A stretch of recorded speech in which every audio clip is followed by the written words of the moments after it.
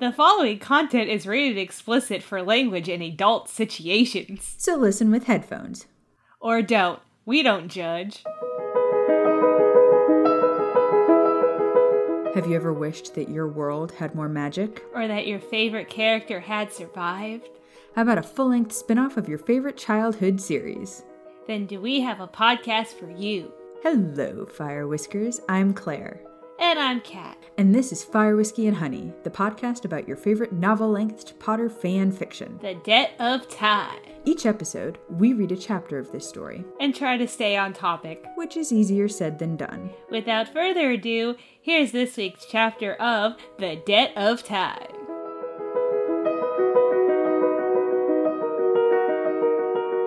Buongiorno. Spaghetti. And just like that, we've insulted every Italian on the show. Welcome to Fire Whiskey and Honey, everybody. It is another glorious week. It is the middle of April. God, this year is going quickly, especially considering we're recording this at the beginning of March. But it's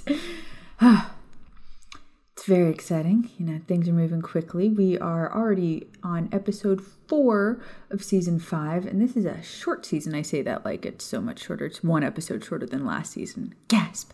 Anyway. Kat, y'all good? Y'all good? You good? I'm good. You good?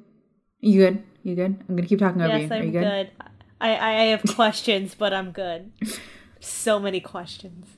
Wait, okay, questions on what? Well, I owe the people a Voldemort rant. I said I was going to go on a Voldemort rant based on that post I made. We were going to go on a Voldemort rant. Okay, so do you want to go on the Voldemort rant now? Whatever floats your boat. Technically, I got 4 questions, but they all, like, they're related to each other because they're, like, 2-parters. But whatever. Okay, so many of you all probably saw I posted in the Facebook group that apparently Voldemort had all of the Muggle-born records destroyed. Yes. Through a certain year. And I was like, oh my goodness, I am late to this party, but what a butt nugget. And then I was like, wait, isn't Hermione a Muggle-born? So how did she get to Hogwarts? But then someone pointed it out to me that it was before or after she was born? Before she was born. After she was born. After she was born. So it didn't affect her. Right. So it didn't affect her. So I was like, okay, well, then that goes out the window. But then I had other thoughts. So, why does Voldemort hate Muggles? Like, what did they do to him? Like, I don't understand why he hates them so much. Like, what did I miss? Well, first off, he has what we like to call daddy problems. So, once upon a time, Merope Gaunt decided that she was in love with a Muggle boy, but he was like, bye Felicia, you're poor and weird. And so she fucking drugged him with love potions and forced him to like fall in love with her, and they were together, and that's how they had Tom. And babies born, it's very similar to like fetal alcohol syndrome or kids born under the influence of heroin or cocaine or any of those other kinds of drugs. It's not good for the kid. So because he was born from a father who was under the influence of the love potion, it kind of affected him. But the other thing was Merope kind of hit a point where she was like, well, I mean, we have a baby now. So like I could totally ease him off these drugs and he's still going to love me.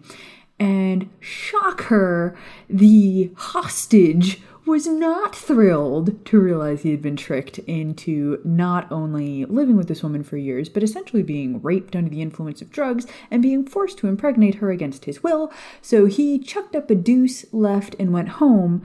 And then Merope died of a broken heart or some shit. And so that's how little Tommy boy ended up in the orphanage. And so he, instead of saying, wow, my mother was a horrible fucking person and kept a man hostage, his response was, my dad's a piece of shit, and it is definitely because he's a Muggle and not because he was really pissed off about being held hostage and being forced to have a child. So Tom Riddle decided that all Muggles were evil. Oh, okay. Okay, so then, why does he want to kill Harry so badly? Is it because he didn't die the first time when he killed his parents? And also, why the crap did he even want to kill his parents in the first place? Like, what did they do to him? Do you remember Hall of Mysteries movie number 5, Order of the Phoenix, the giant room with the really tall shelves full of glass balls? Yes, because when everything shattered, I was like, who's going to clean that up? Okay, again, they have magic. That's not a big deal. But each one of those balls was a prophecy. And Trelawney, back in 1980-ish, 1980, it was after Harry was born. So she said, neither can live while the other survives, which means that Harry or Voldemort had to die. Like, Voldemort wanted to be immortal, right? That's why he got into the Horcruxes and had like 7 of them. He wanted to... Which I have a question about too, by the way. Back. But continue. But he had these Horcruxes because he didn't want to die. Well, when somebody says neither can live while the other survives, he's like, well, fuck, it doesn't matter that I have all these Horcruxes. Apparently, this goddamn baby is going to kill me. So I have to kill it first so that I can be the survivor. But why is Harry destined to kill him, though? I don't get that. Because the prophecy said... Let me pull up the full prophecy. So the prophecy is talking about a child that is born in the summer to parents who have faced Voldemort 3 times or 4 times? Have defied Voldemort 3 times. And so that meant either the Longbottoms or the Potters. And Voldemort thought it meant the Potters. So he thought, oh, this kid is destined to kill me and it's going to be my downfall. So instead of me waiting for him to grow up and try to kill me, I'm going to just kill him while he's a baby. Yeah. So the prophecy actually says, the one with the power to vanquish the Dark Lord approaches, born to those who have thrice defied him, born as the 7-month dies. And the Dark Lord will mark him as an equal, and he will have power the Dark Lord knows not, and either must die at the hand of the other, for neither can live while the other survives. So, breaking that down, the one with the power to vanquish the Dark Lord approaches. As the Dark Lord, probably mildly concerning. Born to those who have thrice defied him, born as the 7-month dies. So, okay, we're looking for parents who have 3 times gone up against Voldemort and survived, and also had a baby at the end of July. And the Dark Lord will mark him as an equal, and he will have power the Dark Lord knows not. Here's where Voldemort himself fulfilled the prophecy. When he tried to kill Harry, he gave him the scar, so that marked him as an equal. And he will have a power the Dark Lord knows not. That is when Lily sacrificed herself for Harry and gave him the protection of the love. And either must die at the hand of the other, for neither can live while the other survives. So, essentially, Voldemort knew either I kill Harry or Harry kills me. That's how we die. And ironically, that's how they both died, because he technically did kill Harry, and then Harry did technically kill him. So they did both kill each other. But that's sort of why Harry was targeted. Also, Voldemort was a jackass because he was so magically dependent. Like, it's a fucking baby. Take it and chuck it out. He was on the 2nd floor. There was a window above his crib. Open the window, throw the baby out. Baby dies. But no, he tried to Avada Kedavra a baby, and as a result, gave him a scar and gave him parcel tongue abilities. I would like to refute that theory. Because magical... Neville. Yeah, because Neville saved himself after being thrown out a window. So by bouncing. By turning rubber and bouncing like a ball. So I agree with that for a long time until I was like, no, but that's how Neville got magic. Was his accidental magic. Then okay, you just take their tiny little head and go... Now we're talking. Not gonna bounce out of that, but... Yeah. Also, as a soon-to-be mom, that just made me, really cringy. I'm not happy I had to do that. But it's also a really good, effective way to kill a child, and that makes me sad. Anyway, but yes. So, why? Oh, you look like you just realized something. What did you realize? No, I'm making that face because you just did the breaking of the neck thing, and I was like, Claire, that was okay, you know what? Dark I've been watching a lot you. of Blacklist and Criminal Minds, so, I feel... Also a lot of Schitt's Creek, which is why I'm doing this with my face. But, I feel But they don't kill they do babies not kill in babies in Schitt's Schitt's Creek. But I feel like maybe my television habits are having a bad influence on me. Okay. Well, anyway, so I got Yes. one more question. Okay, so Harry is a Horcrux. So Voldemort wants to live forever. So he has to have his Horcruxes. So I'm guessing when he decided to kill Harry, he did not know this at the time. So, like, when he found this out, he should have been like, why should I kill this kid? Because he's a Horcrux and I need him because I want to live forever, like on Fame. And then I was like, wait a second. Is it because all of the other ones got destroyed and it's like Thanos' glove where they need all of them to, like, work? So it doesn't matter if he kills Harry or not because all the rest of them are destroyed or hidden or whatever. Oh my god, that was magic. Okay, so there's a lot to unpack there. No. Sorry, my brain. The gauntlet. Anyway, God, I don't even know where to start. Okay, so you can come back from one Horcrux. We saw that in the second movie where young Tom, using the diary, was draining Ginny's life force and like she was about to die. And if he had succeeded in fully draining Ginny, he would have been back and alive and totally good to go, and also super smoking hot for being 17, which at the time when I watched it, I was also a teenager, so like it wasn't gross. I'm allowed to say he was cute, thinking through my teenage brain. As an adult woman, yes, it's a little weird, but also he was legal at that point anyway, so he's still cute. Anyway, sorry, there's a lot of mental hurdles going on. It was a very attractive actor. Anyway. There's a reason that there's Tom Riddle fanfic. Yeah, and it's his fault. It's the kid from the second movie. Anyway, but Harry destroys the Horcrux, obviously, by stabbing it with the Basilisk Fang, right? And as we know, Basilisk venom can destroy a Horcrux, so that's how Harry kept him from coming back. He stopped him before he finished draining Ginny of the life force that he had drained, went back to her, and she was good to go. Juiced her right back up, like, zing. Now, the part about Harry being a Horcrux. We know that Voldemort's plan was to make 7. And so at the time when he went into Lily and James's house, he had the diary, he had the ring, he had the diadem, he had the cup, and those were the Dumbles destroyed and the locket. So he was about to create number 6. Did he have Nagini yet? No, because he used Frank to make Nagini. Okay, so he had 5 at that point. We'll explain that in a second. So he had 5, and we know that he likes to do very symbolic kills when he creates Horcruxes. Case in point, the ring was when he killed his dad. But like there's like this whole ceremony you have to do before you make a Horcrux. And so the assumption is that Voldemort had done that knowing he was about to take out the subject of the prophecy. And so when he attempted to kill Harry, or maybe when he killed Lily, one of the two, his soul did the little split in half thing. And because he didn't have the thing to put it in because he was dead, his soul, that piece of his soul that was going to become a Horcrux, just attached to whatever the nearest object was, which happened to be baby Harry. Harry was 100% an accident. Voldemort did not know that he was a Horcrux.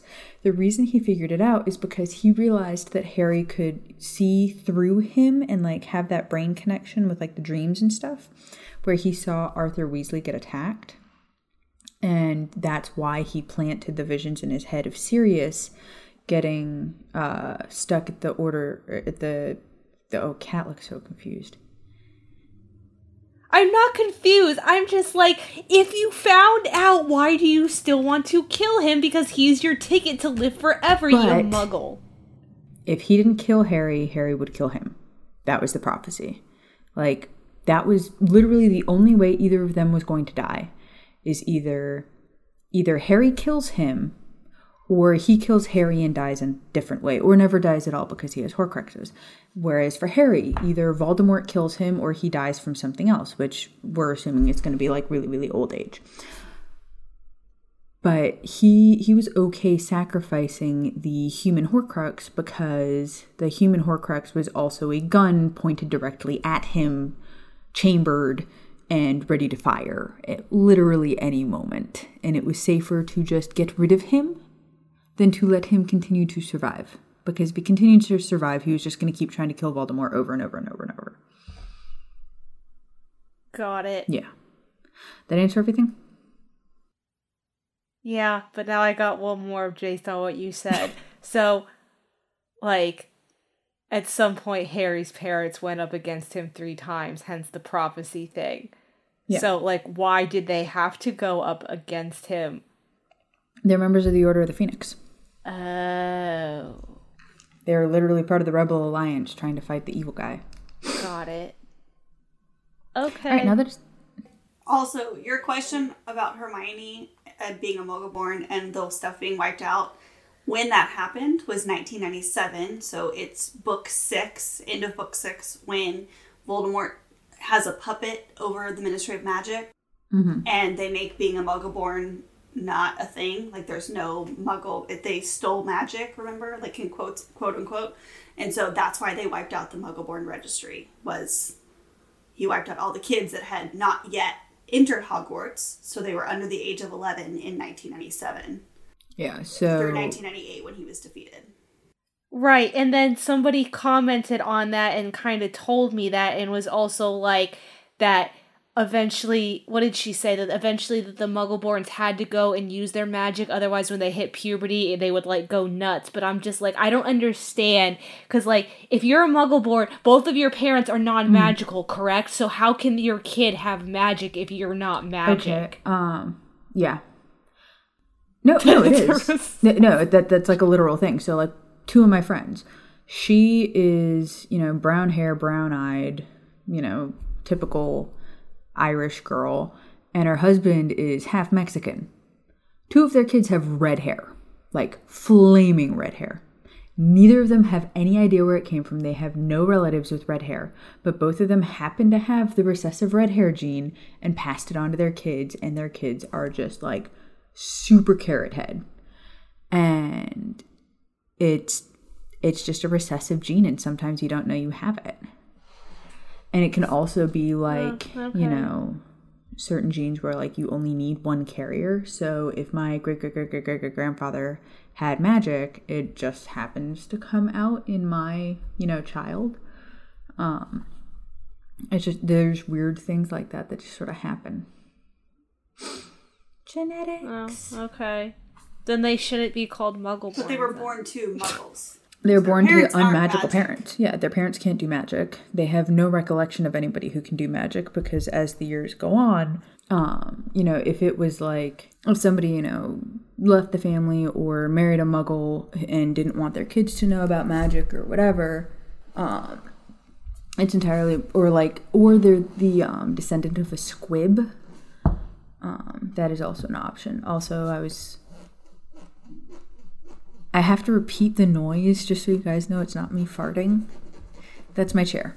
Okay. Yeah, but I have to do what had happened yes, because that's what the people want to hear. We've been recording for hours. Yes, what had happened was... And also, I did not remind myself what happened for no reason. Okay, Kat. What happened was... I finally understand what Can't You Swim means. Oh my, the longest journey in the world. 71 whole chapters. That was like the... Yeah, that was like the longest, what's it called? Cliffhanger in the world. Like, jeez. It's a hell of a build-up. Yeah, I know. So I finally know what that means. So Maya and the Peoples were hanging out and stuff because I guess James was having a farewell party because I guess he was moving to the other head boy prefect dormitory thingy tower. Whatever you want to call it. So then Maya had a flashback and she woke up, and obviously she's Hermione now. So woke up and she was naked, and she's like, what the crap why am I topless? So then I believe it was, who was it? Was it Remus or Sirius? I can't remember. Sirius.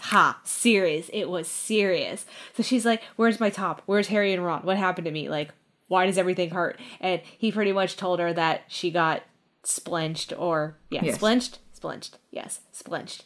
Kind of reminds me of that in Holes where what's-his-face finds the stuff and he calls it sploosh. But, yeah. So, which is so gross she got now, splenched. considering what the phrase sploosh usually means. Yeah. But anyway. Yeah. But anyways, so she got spliched and he was explaining to her that he was taking care of her and trying to like make it all better and all of that jazz. And then she's like, you can't let Ron or Harry see me like this and all of that jazz. And then she woke up and then Maya and Remus had a conversation because I guess she said Sirius's name in her sleep, and he was like, "So, what's going on here? Like, do you love it? Like, what's going on?" So they had like a whole conversation about all of that, and she was trying to explain to him, but once again, it's like, well, if you just learned occlumency, we wouldn't have this problem, bro. But that's fine.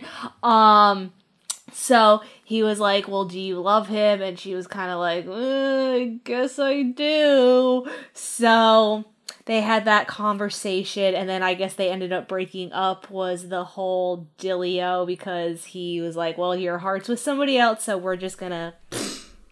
So then after that, we were at breakfast, and they were talking about Quidditch, and then there was stuff.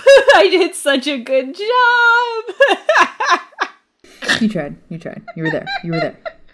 Yeah, I tried. So that there was like, was there? No. Oh, there was some kind of fight, wasn't there? Yes and no. So, like... Yeah. Maya, reassures Remus that... Oh, no! That other chick showed up and was being really mean. And then Maya's like, I've had it with you. And, like, sent her in the port key thing. And then she landed in the squid mouth. Or in the squid stomach. Well, she threw it at her and she disappeared. And somebody was like, well, where's... The teleport key has a twin. Where's the other one? And she said, I fed it to the giant squid. And everybody's like, oh, man. Yeah. Which picks up exactly where we enter in Chapter 72, Intervention. September 3rd, 1977. Maya, in fact, had not fed the twin teleport key to the giant squid. She did, however, enjoy the moments of hysteria her statement caused as Lily went into head girl mode. She ordered James and the other boys to get on their brooms and rush towards the lake to save the potentially digested Slytherin princess. Only Remus and Sirius stood behind with Maya. You'd think after knowing you for 6 years they could tell when you're lying through your teeth, Remus said, shaking his head as Maya looked on proudly at the chaos she had created, arms delicately folded across her chest and a satisfied smile on her face. Zabini had it coming. Besides, Jamie gave me detention. He can squirm a little, thinking that his little sister fed a Slytherin to the squid. Where did you actually leave the twin port key? Sirius asked with a smirk. In the lake, Maya admitted with a grin. The shallow end, not very deep. The water will ruin those robes of hers before she has a chance to react and save them.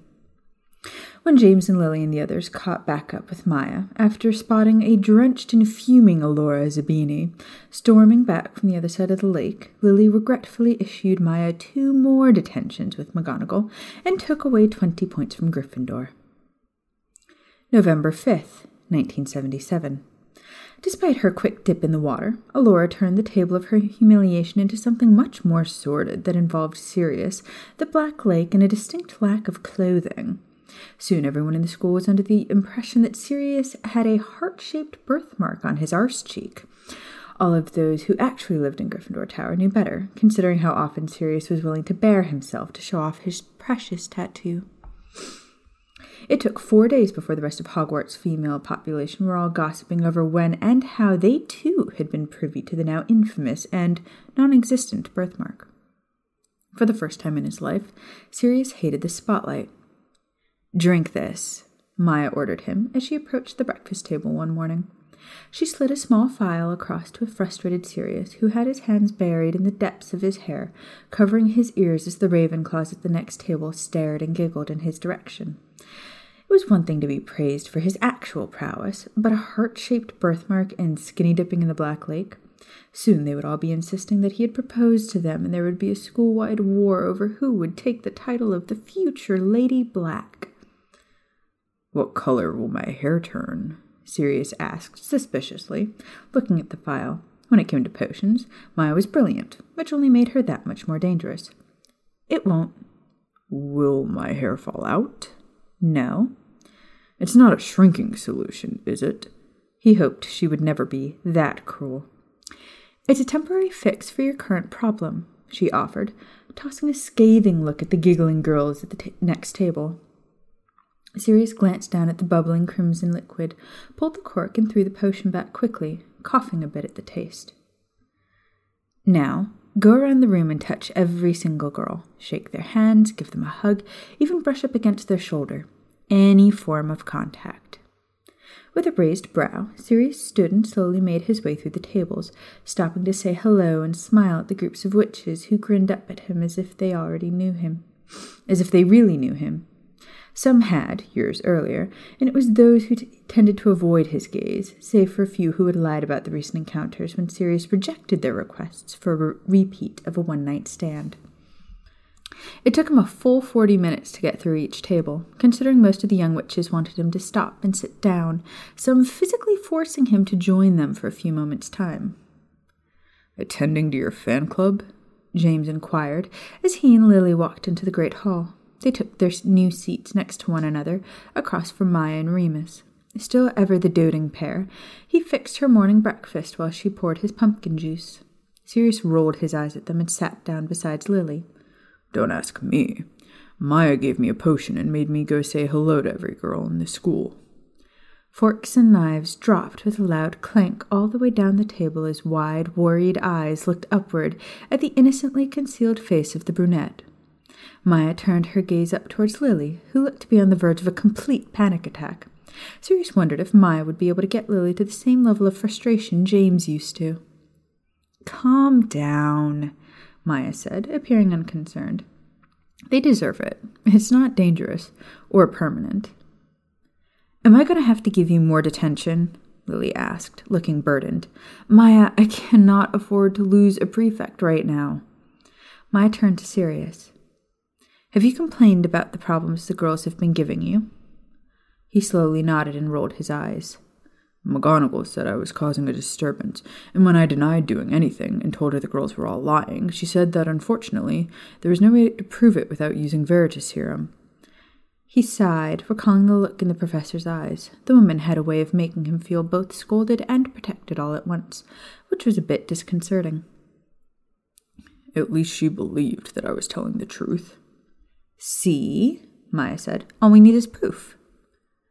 "Uh-oh," James muttered, as Maya stood from her seat and moved to stand on top of the long bench. The only professor in attendance in the great hall was Dumbledore, who always displayed a strange indifference to Maya's pranks. Maya cleared her throat loudly, drawing the attention of everyone at the table and a few eavesdroppers. She cast a sonorous charm on her wand and cleared her throat again to get the attention of the entire great hall. "I'm just curious. Who here has had sex with Sirius Black within the past year?" Suddenly, the hall broke out into whispers. Gryffindors were all blushing nervously, save for Sirius, who no longer minded the attention, considering his curiosity was definitely piqued. He looked around the room and noted several girls he had never been with laughing with their friends and looking smug. Most of the girls he had been with in the past were glaring at every other witch in sight. Sirius cringed, seeing the fruits of his amorous labors set out in front of him. No one openly spoke in the affirmative, and Sirius glanced at Maya, wondering what her next move would be. Maya smiled, held her wand in the air, and spoke loudly. A bright red light emerged from her wand and covered the great hall in a strange mist. At the head table, Dumbledore watched on with great interest, his eyes twinkling at the scene. It took all of 5 seconds for the screaming to begin. Dark red splotches began appearing on no less than 50 witches, tainting the skin around the mouths. It looked something between a birthmark and a contagious disease and was incredibly unappealing. Roughly translates to crimson liar, Maya stated, her voice as sweet as honey. The more you've lied about the question you were just asked, the more this particular charm will have spread. While a few girls only had a small patch covering their lips, others had their entire faces encased in dark red. It very much reminds you. How many of you have been personally victimized by Regina George? Well, like, yeah, I know, because like everybody, like the whole staff is like, me too. My favorite is that the fucking principal raises his hand.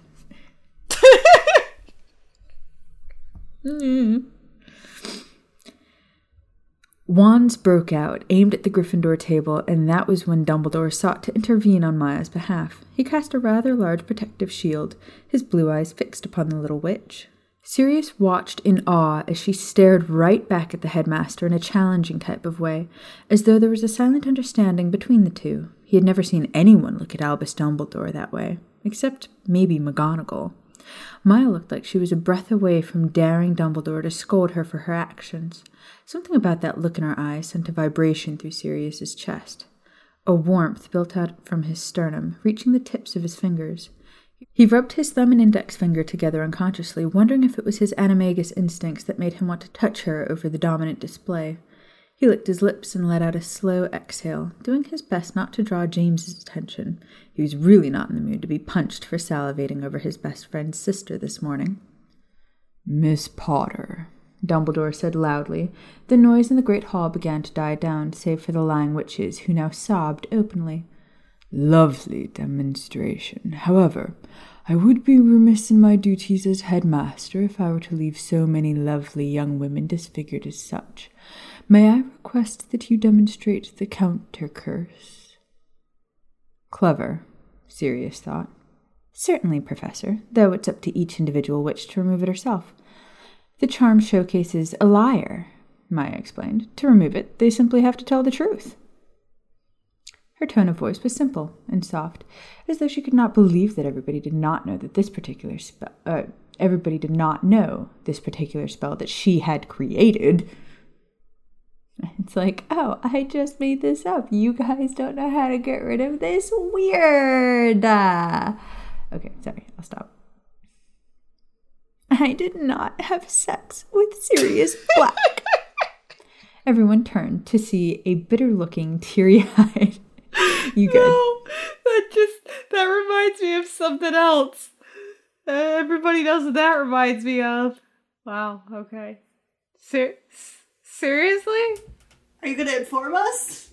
Major historical event. What is the matter with you? The Bill Clinton? Like, doesn't that... That's what that was. Oh, that's not where I was going with that. Yeah, I was thinking Mean Girls.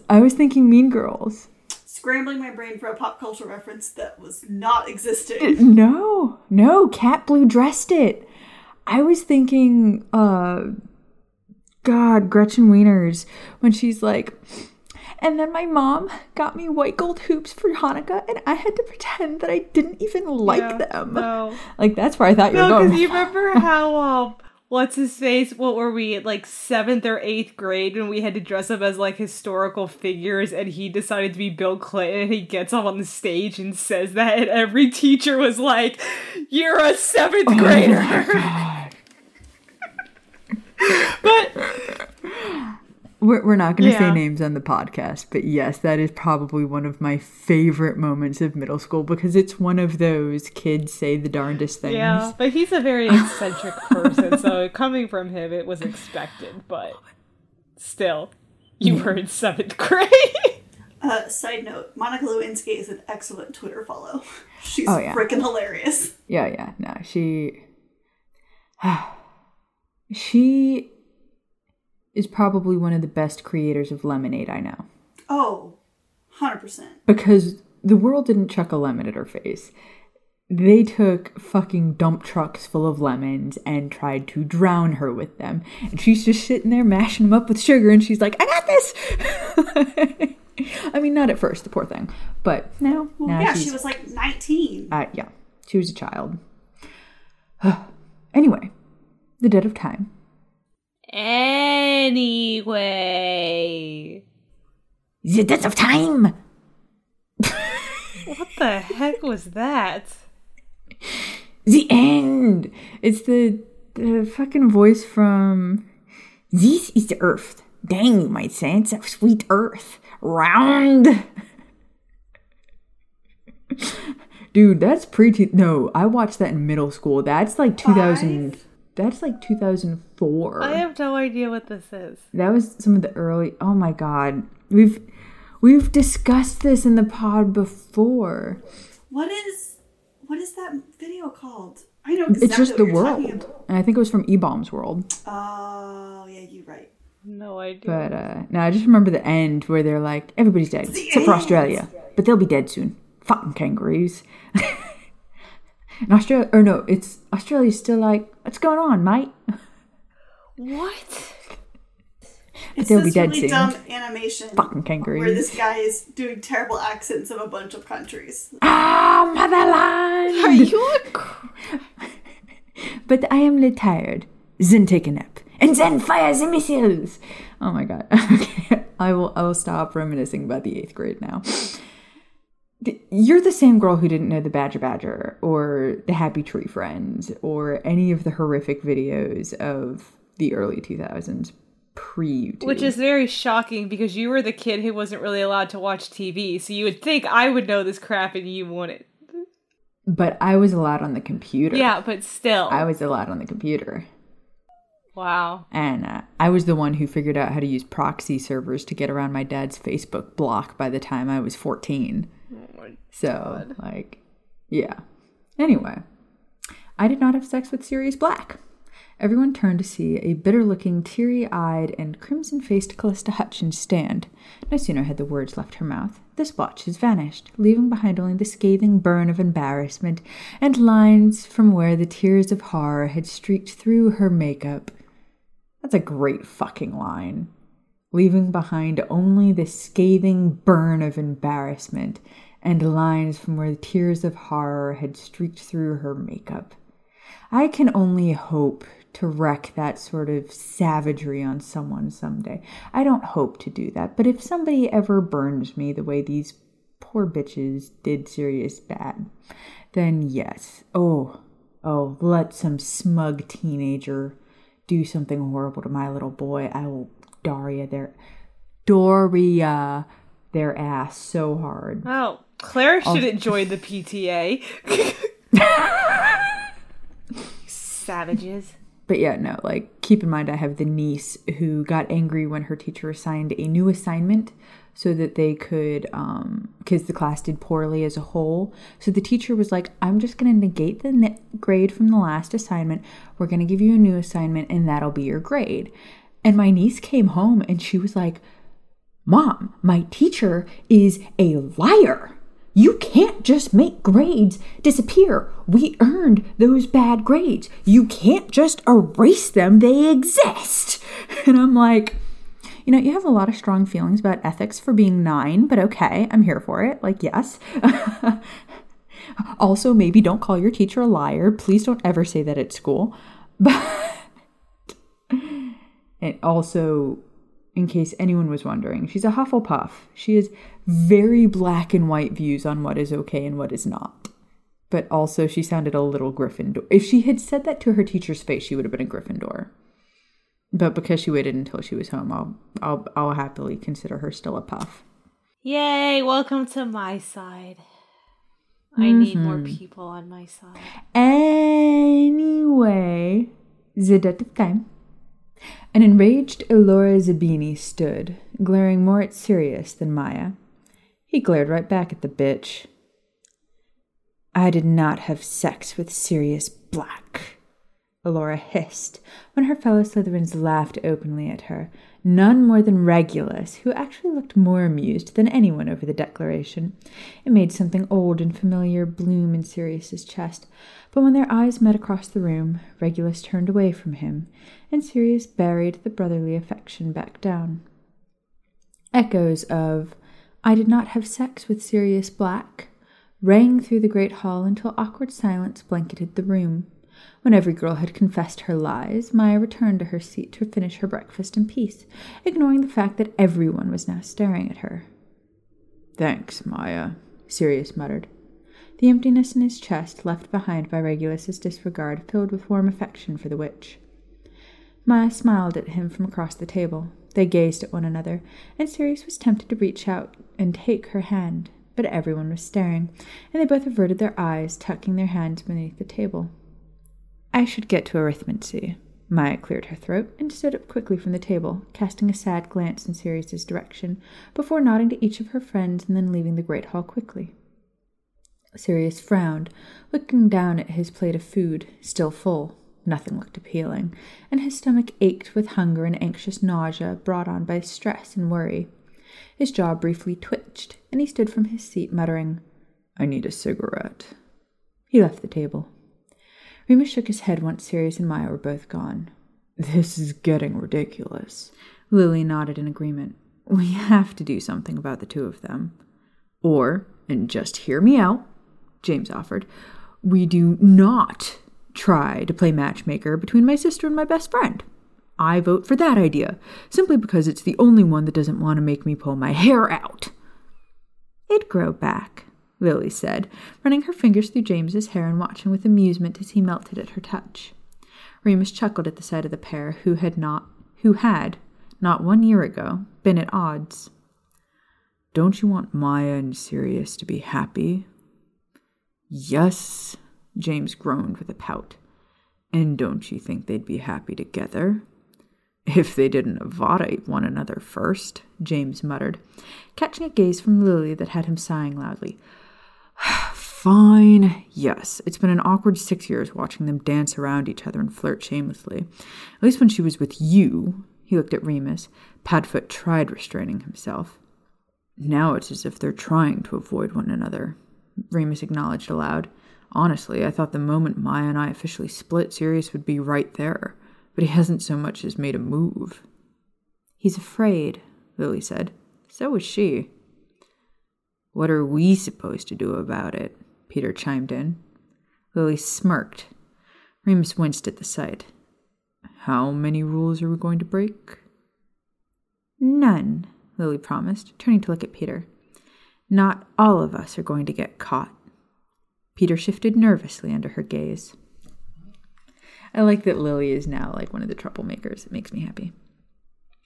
Later that night, Maya walked through the dark corridors of the large castle. She slipped casually down the staircase from Gryffindor Tower, making her way to the 3rd floor, down the long stretch of hallway that led to the portrait of a knight sitting outside of the hedge rooms. Removing a large book from her bag, she casually muttered the password to the knight, barely taking notice as the door opened in front of her and she stepped through. "Lily, I brought the old arithmancy book." Oh my god, this child is making me so fucking gassy. On the bright side, I'm not moving around. Silent but deadly no longer exists. It's just loud. In front of guests, without any ability to control it. Just standing there talking, went to take a step, just ripped so fucking loud, and I looked at him, and Jimmy's like, "We have guests!" And I looked at Nick, and I was like, "Your wife's had 3 kids." And he goes, "Oh yeah, this is nothing. You're pregnant." I mean, and he goes, to be fair, she's still never technically farted in front of me our entire marriage, but like, I know it happens. And I'm like, oh my god, now I've done something with you that your wife hasn't even done. This is horrifying. Like, it's, I think my favorite one, and again, cannot control it, cannot prevent it. I have tried helping Jimmy in with the groceries. I live in a split level house. Every step up a step fucking horrifying. And when I get to the top, Jimmy just looks at me and says, "You're never allowed to go up the stairs first ever again." And I'm just like, I'm sad.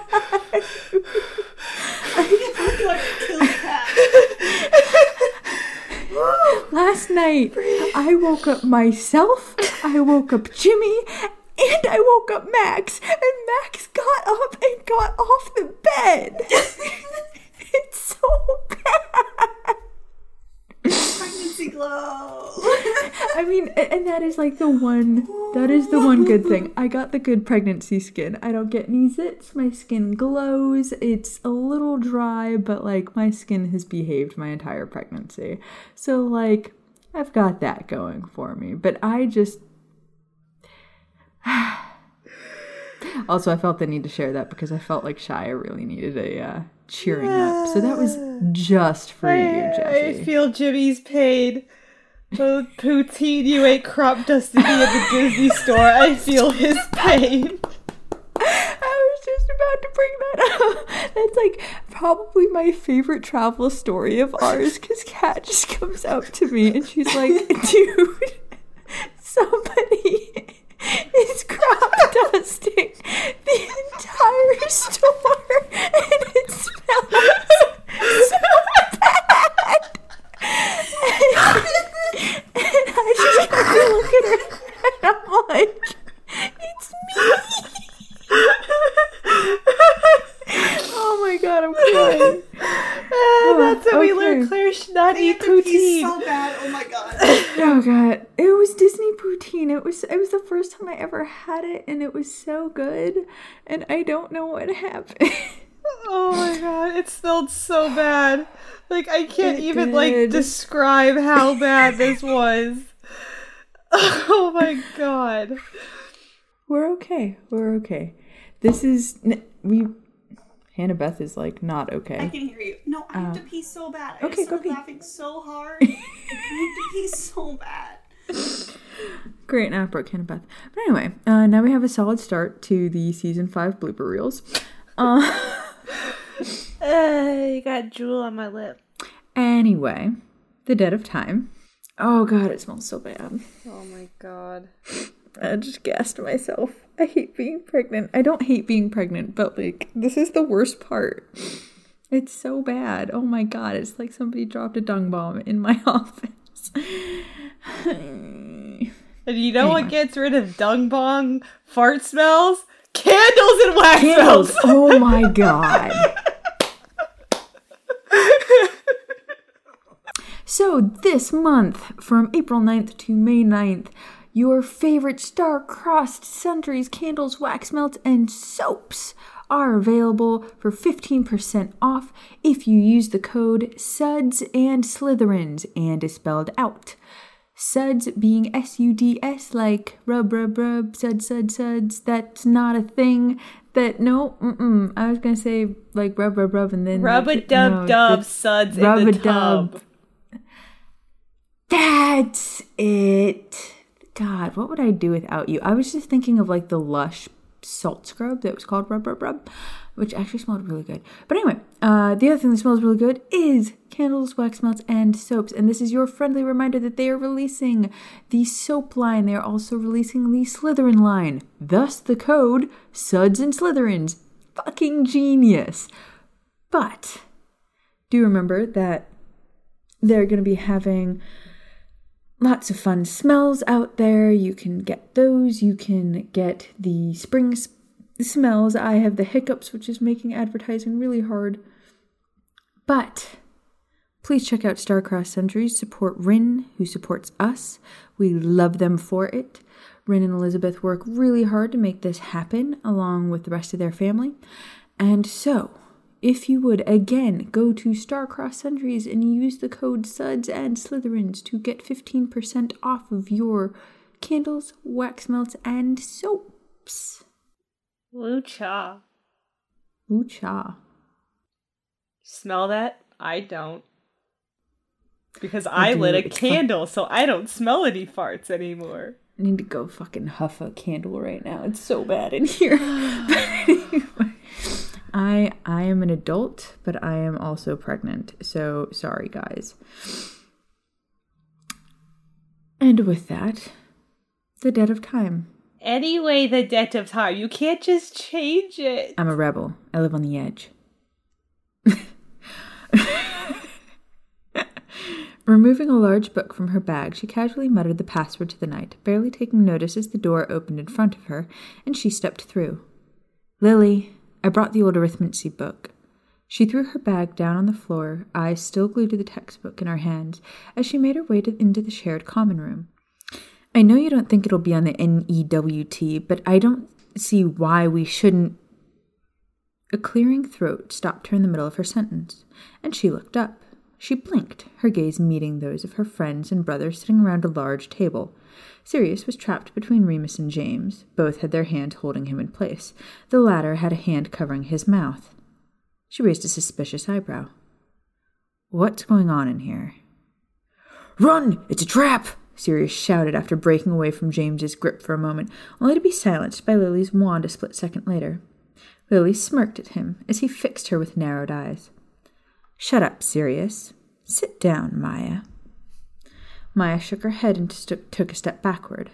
No, you've got the same look in your eyes you usually reserve for hexing Jamie. Sit down, love, Remus insisted, moving from his place beside Sirius, taking her gently by the arm and leading her towards a large armchair that faced the sofa. He sat beside her while Lily took his empty place next to Sirius. Is this an intervention? Maya asked irritably. Because, I'll have you know, I've barely even begun revising, and I've been eating all of my meals and getting 8 hours of sleep each night. All right, 6 most nights, she corrected with a roll of her eyes. But I am perfectly capable of handling my timetable this year, and I don't need any of you to... Her gaze fell on a large bottle in the center of the table. Is that fire whiskey?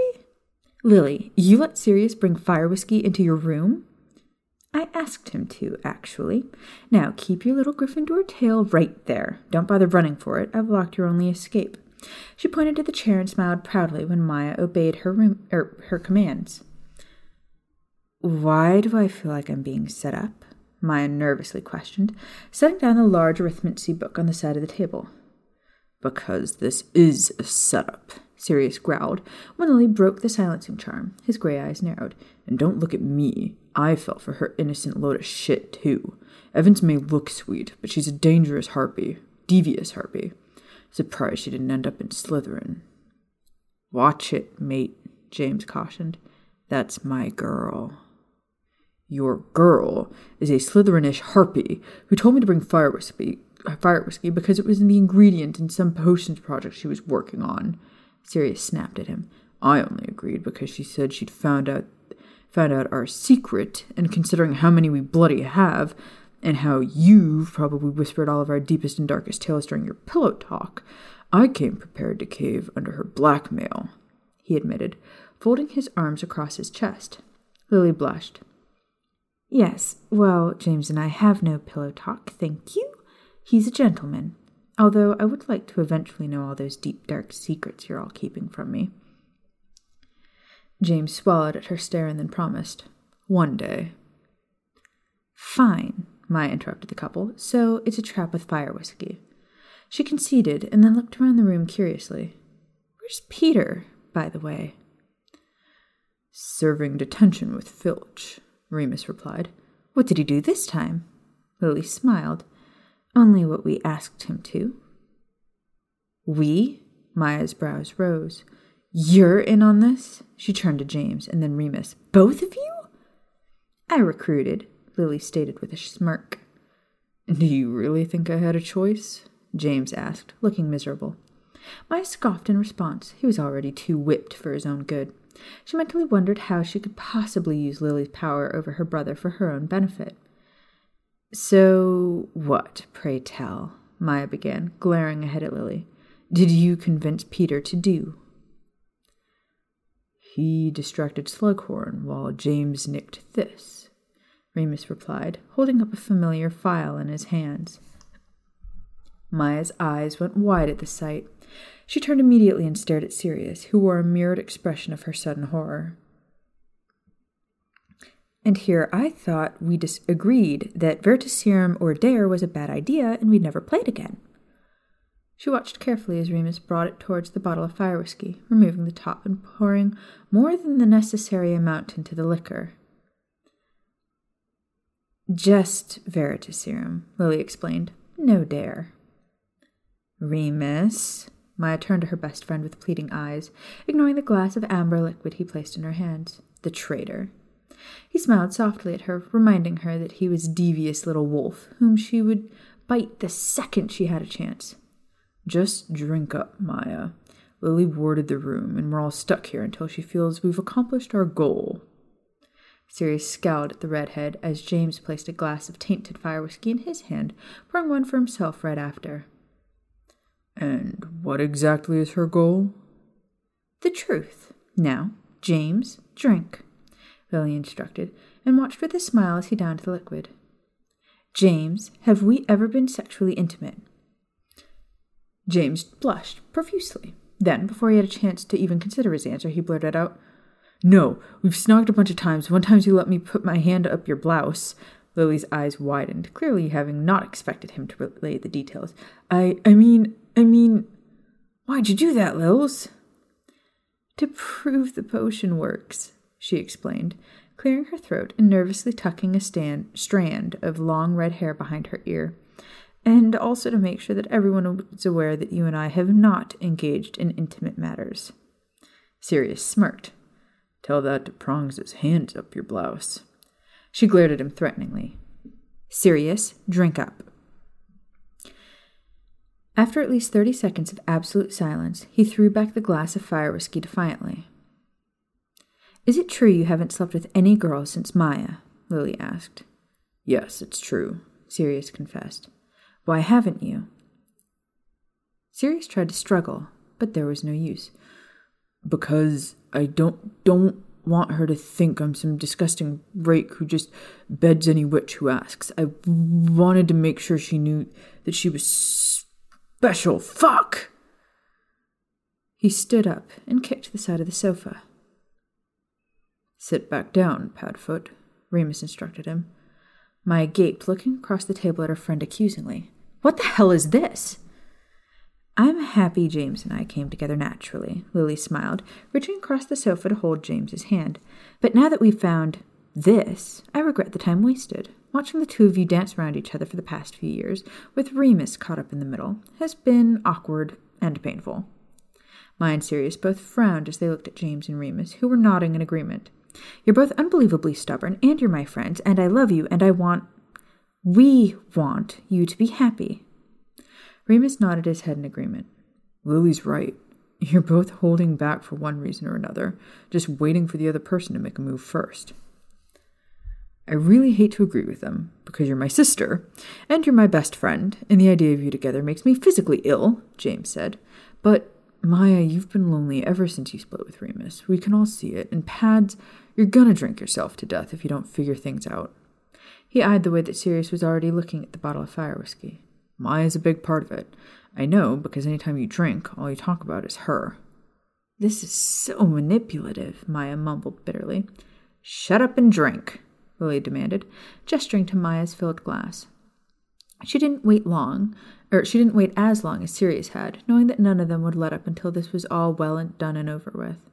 A part of her wondered if Veritaserum would counteract Dumbledore's spell, and that part of her was just too eager to find out, so she drank quickly.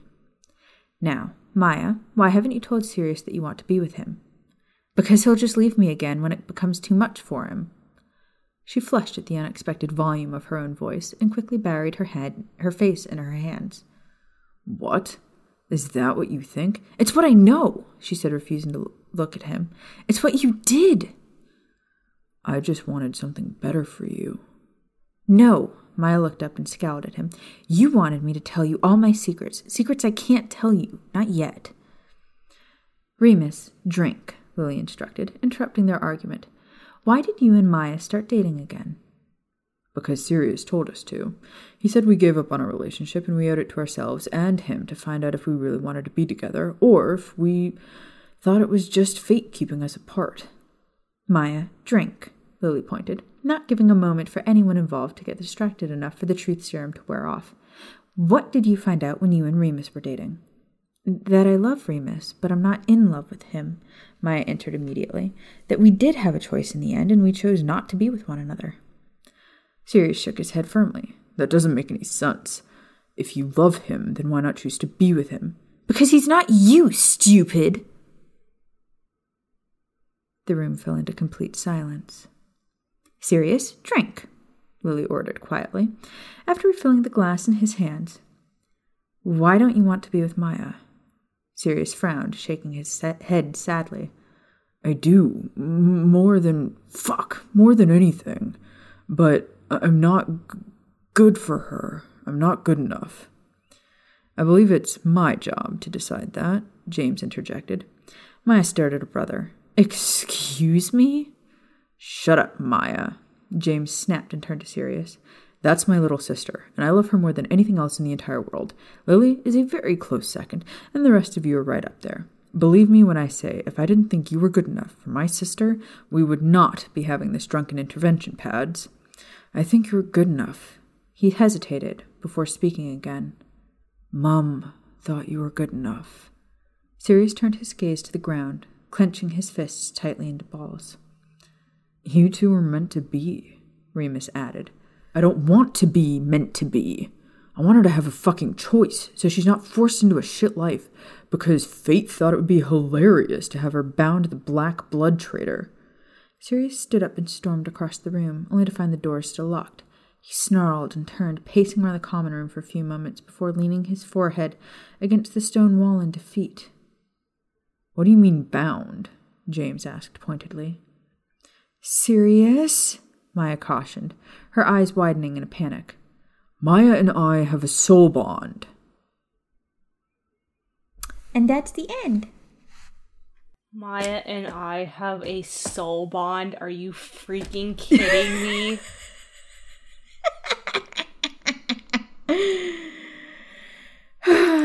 God, I love when they end on a cliffhanger. So this time again tomorrow? No, I'm kidding. You got shit to do.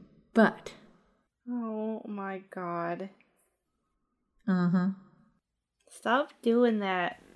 It doesn't stop. I'm just going to give you a heads up. The cliffhangers? Is that what you're trying to say? Or Claire's weird face? Yeah, I was about to say, are you talking about my faces or the... Okay, the faces can stop, but the cliffhangers will not. But, Maya and I have a soul bond. Maya and I have a soul bond. So we'll just let that marinate for a few days and then we'll record again. Yeah, Saturday. Anywho. So yeah, there's a cliffhanger. And with that, would we like to thank the people? Yes, we would like to thank the people. And now it's time to thank our foxes. We would like to thank Tyler Maria, Muggle Trucker, Rachel, Camille, Rebecca, Jackie, Becky, Leanne, Michelle, Carissa, Sandra, Ryland, Ryder, Cassie, Amber, Olivia, Crystal, Chelsea, Laura, Amanda, Ash, Sylvia, Heather, Connie, Sarah, Amara, Emma, Paige, Claire, Roshan, Audrey, Martina, Melissa, Amanda, Jillian, Lynn, Sarah, Hannah, Nevi, Shannon, Tori, Dan, Shelby, Sarah, Kara, Samantha, Kenny, Miriam, Michelle, Frau Hall, Kara, Jenny. Thank you again so much, all of you. We appreciate you joining us. All right, and thank you once again to all of our patrons, and thank you for joining us in this week's monster episode. This was a super long chapter, and we did try to break it up with some funny stuff, so we hope that you have enjoyed spending your Friday with us. We've enjoyed spending it with you. We love you guys. Please continue to reach out to us on the podcast. To all of our new fans who have recently binged, we are so excited to have you join us. We love getting your live reactions on Facebook, so please continue to do those as well. And we will see you next. Fire Whiskey Friday. Sorry. I heard that in the episode that came out this week, and it made me laugh so hard that I wanted to do it again.